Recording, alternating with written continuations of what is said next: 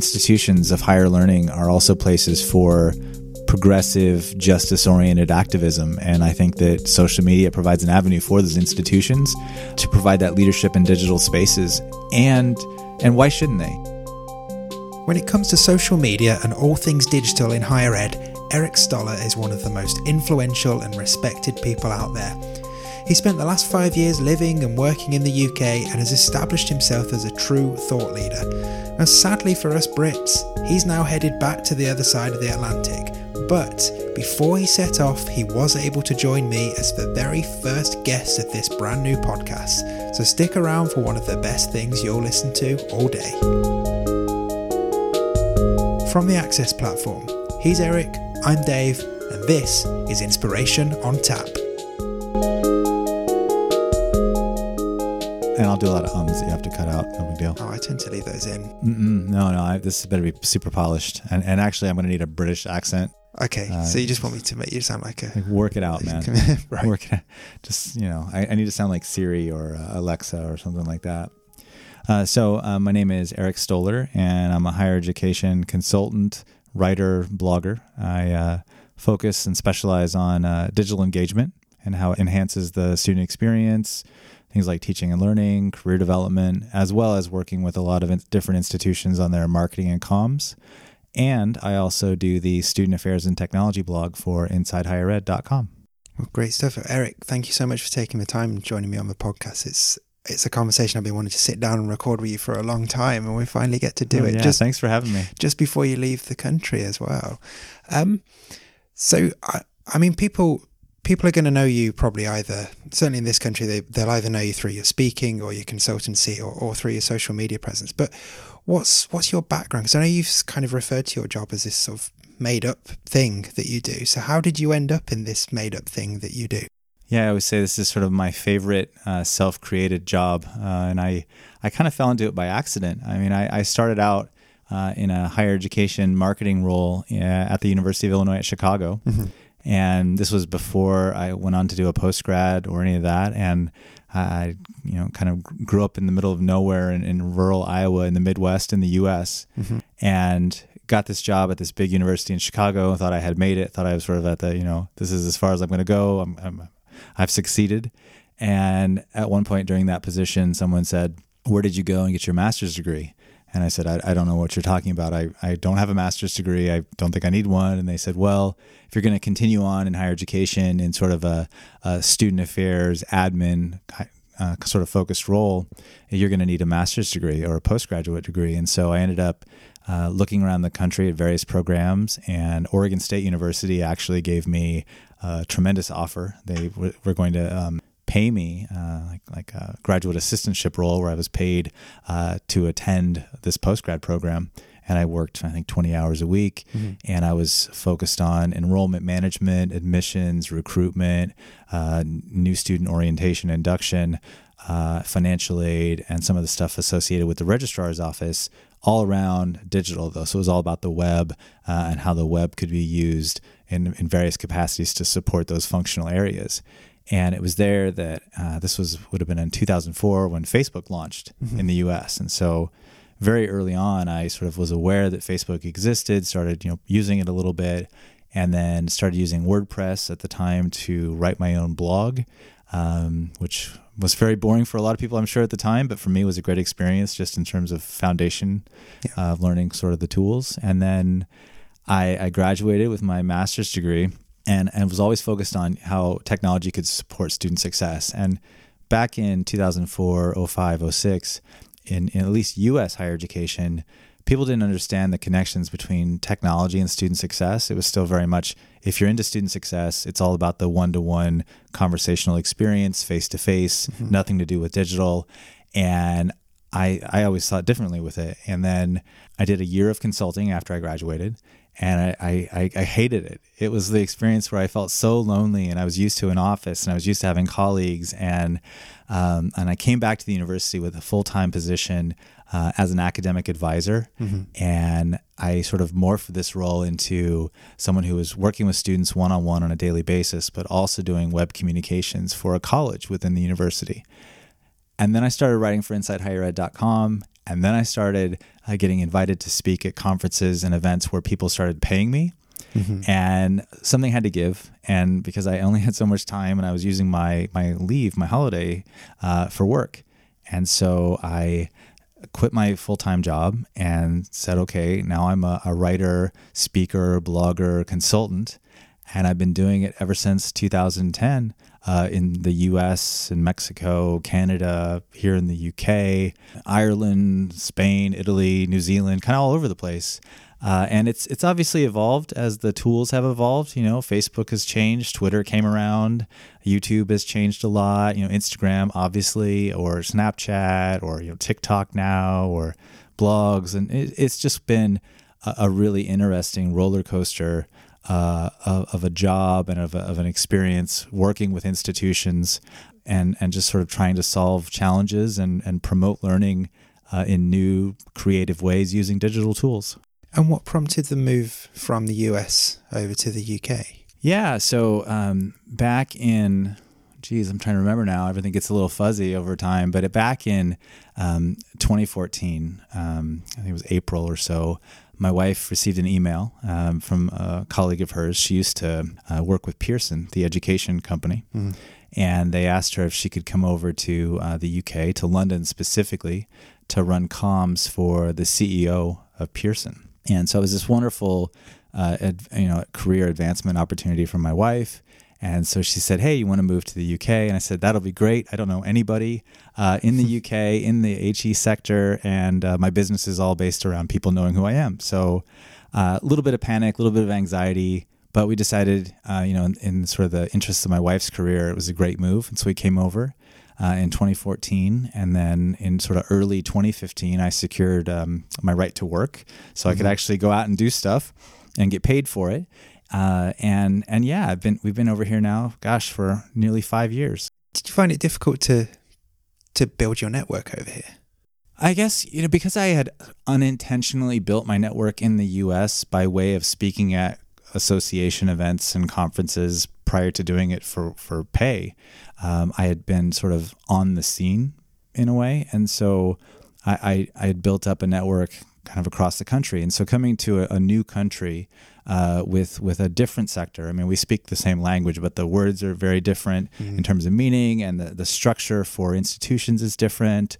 And so the first, 6 months or even a year was spent, for me anyway, it was a lot of just learning and listening and meeting people via social media, connecting on Twitter, connecting on LinkedIn, learning terminology, and just reaching out and trying to be available for people, if they had questions or ideas or comments about social media, just trying to be present in those spaces. And then over time, getting invitations to come out and work with universities, your previous institution included. And so, yeah, it's been... the first time we met, wasn't it, when you came up to Warwick? Exactly. And we shared our common affinity for the band Slipknot, which, they're originally from Iowa, and I'm originally from Iowa. And so, which is funny because most people in the UK, when they start talking about Iowa, they talk about Bill Bryson, who I had never heard about.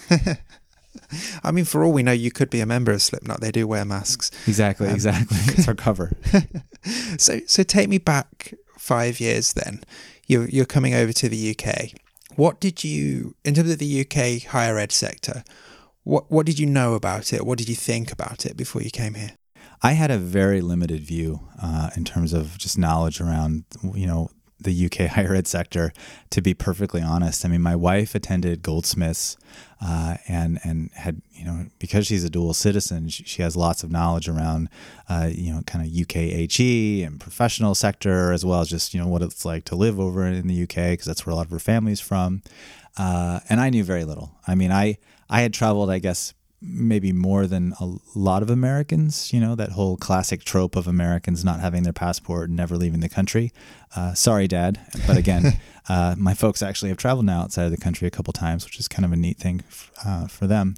But I think so much of it was literally just sort of, it was like going back to university. for me, sort of having to just read as much as possible on every single institutional website that I came across, learn all the new acronyms for different sector agencies. I do like an acronym. Oh, I mean, in the States too. And it's sort of like, I felt like I had it all figured out. And then you come to a new place and it's all, here's a bunch of other acronyms that you don't know how to pronounce because everybody knows the pronunciations.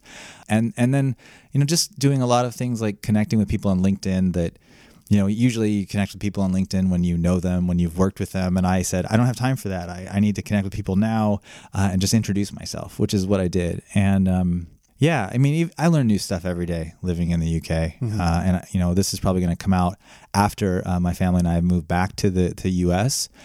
So I'm going to get my tenses all messed up here. But I literally learn new things every day in terms of spelling, pronunciation, structure.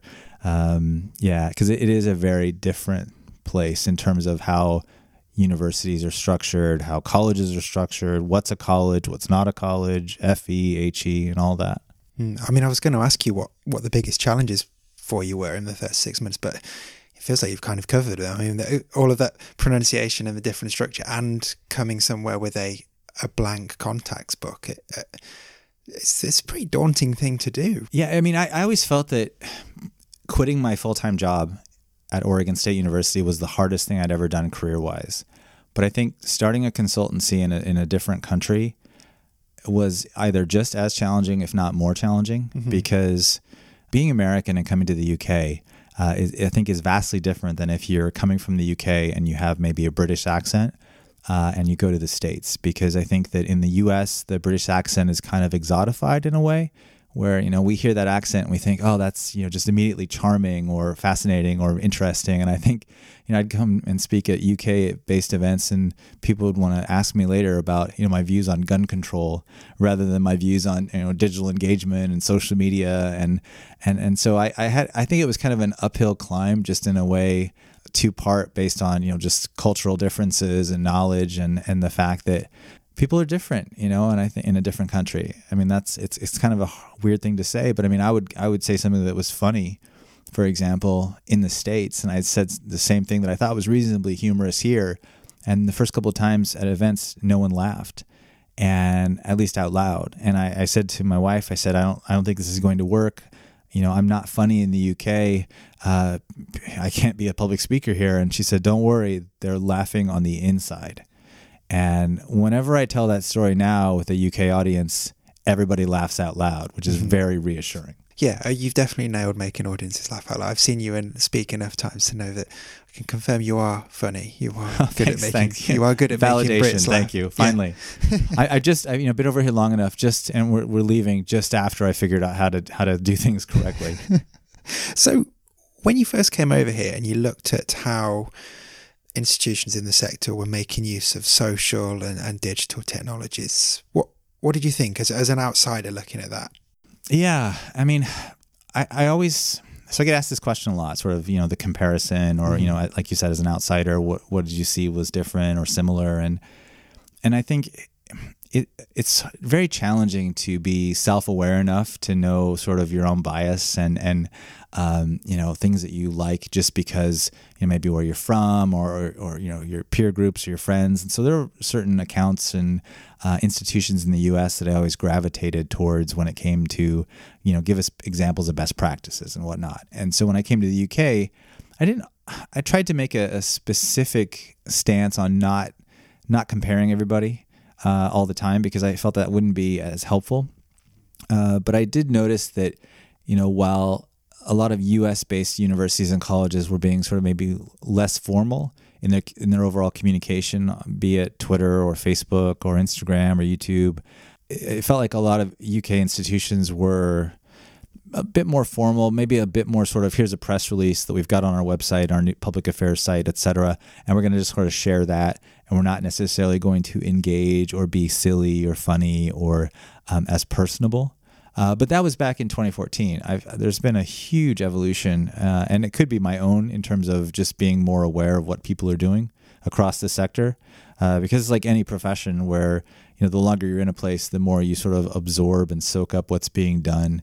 And I think that at least my perception in 2014 was that things were very formal, and that nowadays it seems very similar to how US HE does their comms and engagement, where it's much more personable. There's the incorporation of humor. I remember back in 2014, if a UK institution even used emojis, that was seen as like a big risk. Groundbreaking. Yeah, exactly. Or Snapchat would have been just, wow, that's amazing. And now it's like everybody's kind of on the same page, realizing best practices. I mean, I totally agree with what you're saying there. I mean, the time when you came over, I think the sector was probably generally pretty good at doing the polite, professional, pretty faceless social media. They were just getting, I guess the more progressive ones were just getting past putting press releases out there and talking vaguely like human. But now we've got universities telling racists to jog on. So, I mean, the University of Reading, my hat's off to them in terms of just the way that they aren't afraid to communicate like real humans on a regular basis, and to stand up against the things that are ugly in that way. Like you said, racist to jog on. And I think they recently, they were involved in kind of a back and forth with someone around supporting refugees, and they, responded brilliantly back to that person. And it's the kind of thing where, institutions of higher learning are also places for progressive, justice-oriented activism. And I think that social media provides an avenue for those institutions to provide that leadership in digital spaces. And why shouldn't they? I think that, it's not just the University of Reading, it's other places as well. University of Sheffield with their We Are International campaign, which is all about supporting international students in a time when, politically in the UK and the US and elsewhere, there are people who maybe aren't as big on supporting people from other countries. And I think it's important for institutions to take a stance. And it does showcase the power and influence of digital channels. The people running university social media accounts are spokespeople for these massive communities of learners, scholars, academics, students, staff, etc. And so these are really important roles. And I bet you were delighted when you realised, looking at their spelling, that the University of Loughborough was such a leader in this field. I mean, how long did it take you to work out how to pronounce that correctly? University of Loughborough. I mean, even Warwick University. Yeah, it's a trick one, isn't it? Yeah. There's a lot of different places that Gloucestershire that require linguistically a bit of gymnastics. They're flowing off the tongue for you now. Just spelling. I mean, even like certain tube stops in London, Southwark, which is spelled Southwark, coming over, unless someone told you, it's like Cockney rhyming slang. I still, to this day, I need someone to translate for me, because that's one of those sort of in-group joke things that you're just not going to get unless you're either raised in the UK or you literally carry a manual around with you at all times to translate and decode it. Yes, I keep mine in my bag as most Brits do. So coming back to you touched on it in your original answer, but now you're poised to head back to the UK, to the US even. Yeah. Looking at the sector here and how we use those social and digital channels, you said it feels like they've progressed.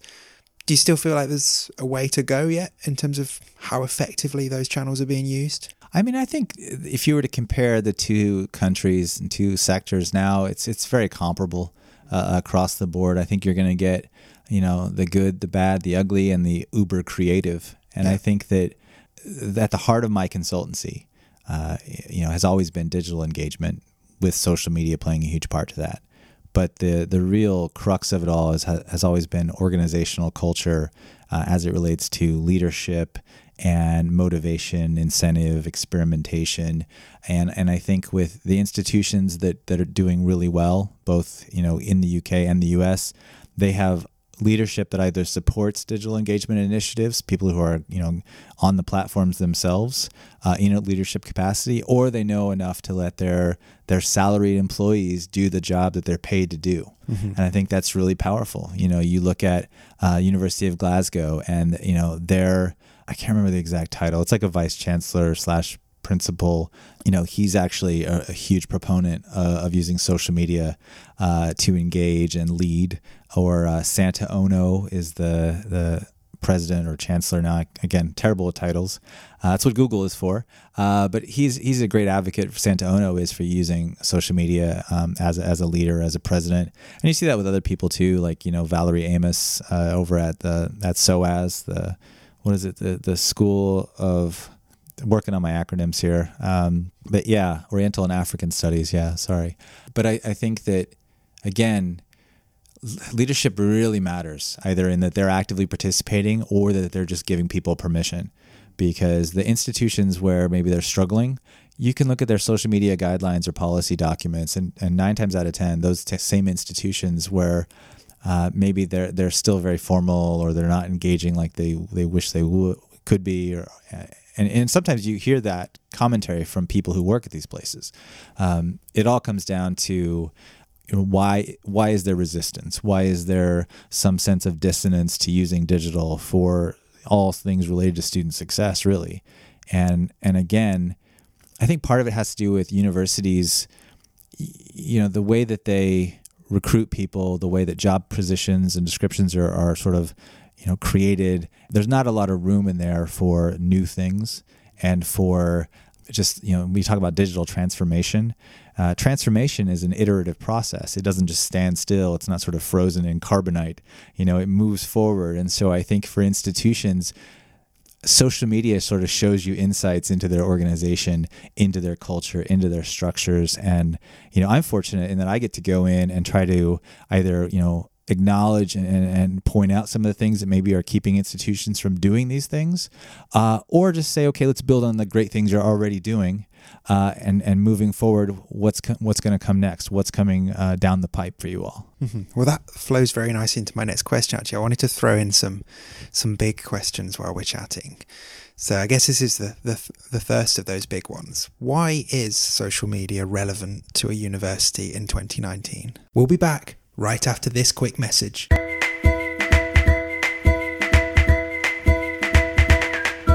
Thanks so much for checking out this podcast. It's a brand new show, which means I can legitimately do the cliched podcast thing of asking you for a quick rating or review. It would really help us get our name out there.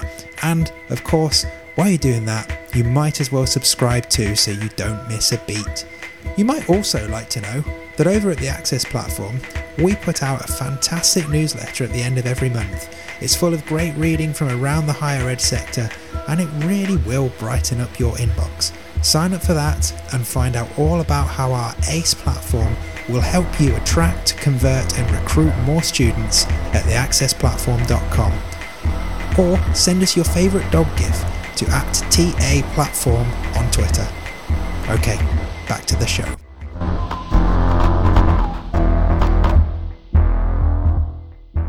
Why is social media relevant to a university in 2019? So social media is relevant for institutions. 2019, 2018, 2017, as we go back in time, it's continued to be relevant because, it represents a series of channels and avenues for things like institutional recruitment, connecting with prospective applicants, connecting with parents and families, providing, just greater access to information too. I think lots and lots of people are going to institutional websites, but they might get to that institutional website by way of a beautiful photo that's posted on Instagram with a link, or because they saw a student take over on Snapchat and they saw a particular story that was interesting and captivating.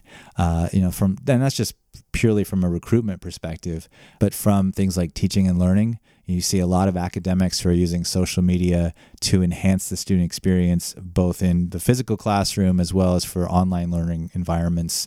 And so, it's like saying, what's the value of email in 2019, or what's the value of, text or the phone? And I think that, these are communications channels, and they are what we make of them.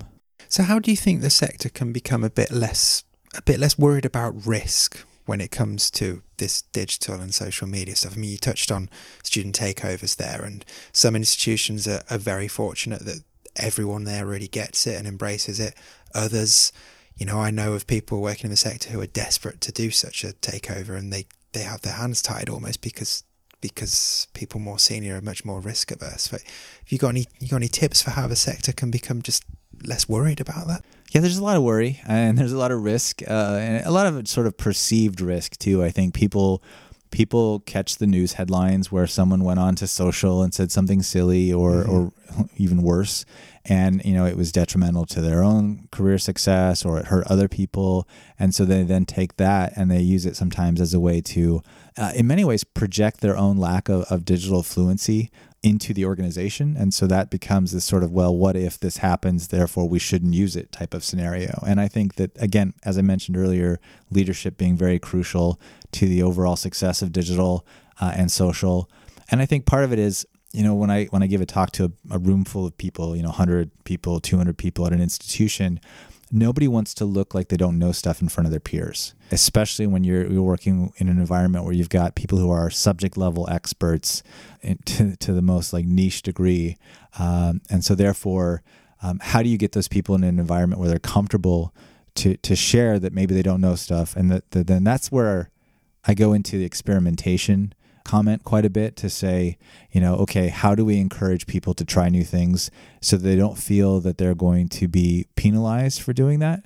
I think organizationally, some institutions have struggled with that because, if they try something new and maybe student evaluations aren't so positive about it, it can hamper their career advancement and promotion, which is a big deal. And so how do you let people experiment with digital channels, which are always evolving, always changing, and not have them feel that their positions are at risk because of that experimentation?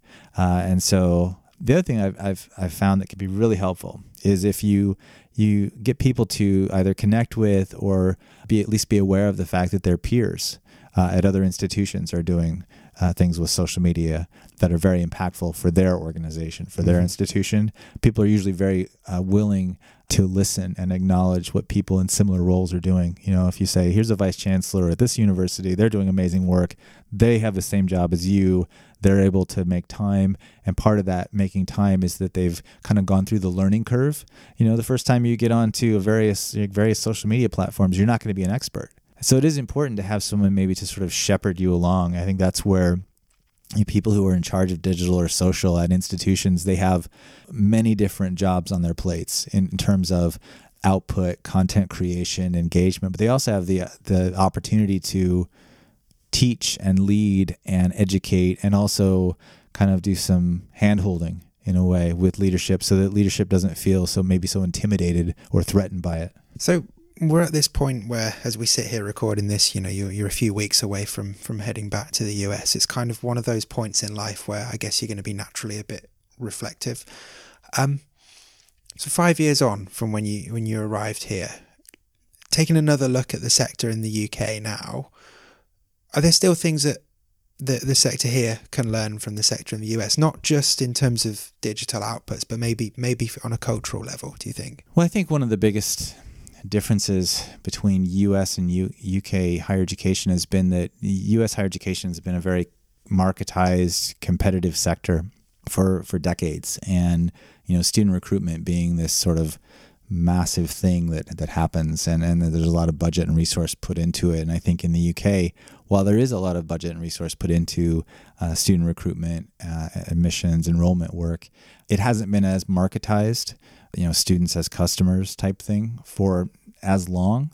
And I think that, and this isn't me sort of saying as a value judgment that it's a good thing that this has been going on in the US, but I think as the UK moves towards more of a US kind of model in a way with regards to recruitment, I think we're going to see more institutions in the UK really start to copy or emulate their peers over in the States with regards to how things are much more joined up and much more intentional. And I think you're going to see a lot more focus on student services, student affairs, current student experience as it relates to digital, so that there's this sort of natural handoff with university marketing and comms and recruitment at the beginning to where there's people working to support students more in the middle of their journey.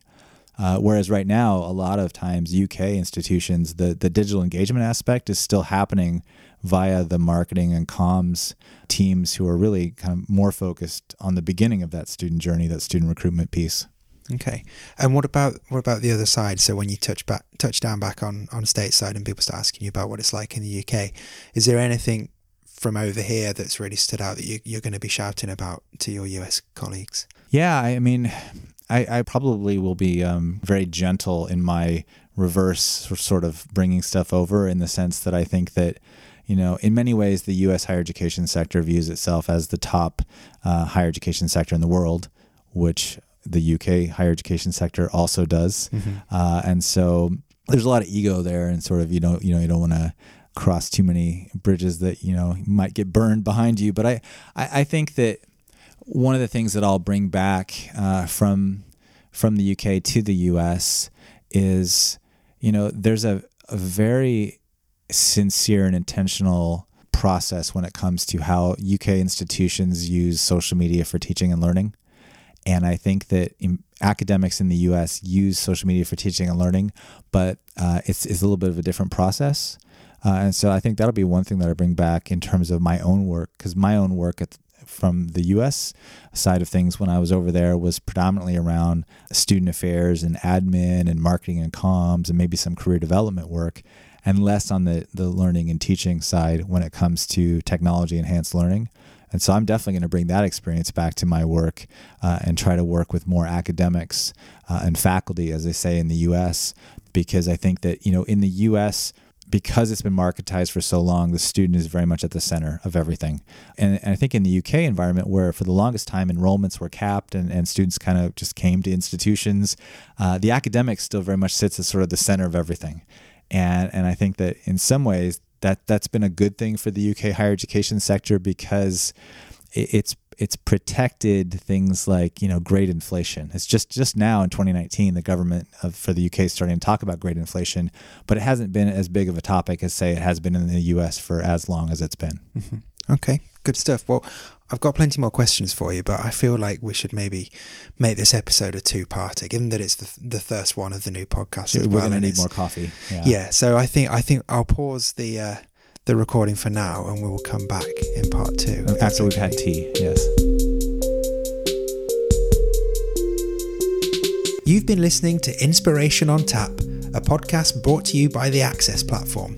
Our tool gives you an authentic connection to prospective students in the form of chat, content, and FAQs. We'll help you attract, convert, and recruit more students. Find out more, book a demo, and sign up to our awesome newsletter at theaccessplatform.com, or say hi on Twitter, where we're at TA Platform. This episode was hosted and produced by me, Dave Musson, and my guest was higher ed consultant, writer, and blogger Eric Stoller. He's on Twitter as @EricStoller, and you should definitely go and thank him for giving such a great interview. But not before you check out part 2 of our chat, which is available right now. Our theme tune and ad music were created for us by Laptop Philharmonic. Find more of his music, including the albums Craniotomy and 2 Monologues, on Spotify, Apple Music, or at laptopphilharmonic.bandcamp.com. Last of all, don't forget to subscribe to this show, Inspiration on Tap, so you don't miss future episodes. And feel free to leave us a rating or review, as it really helps. Or just tell a friend about our show. That's pretty darn great too. Catch you next time.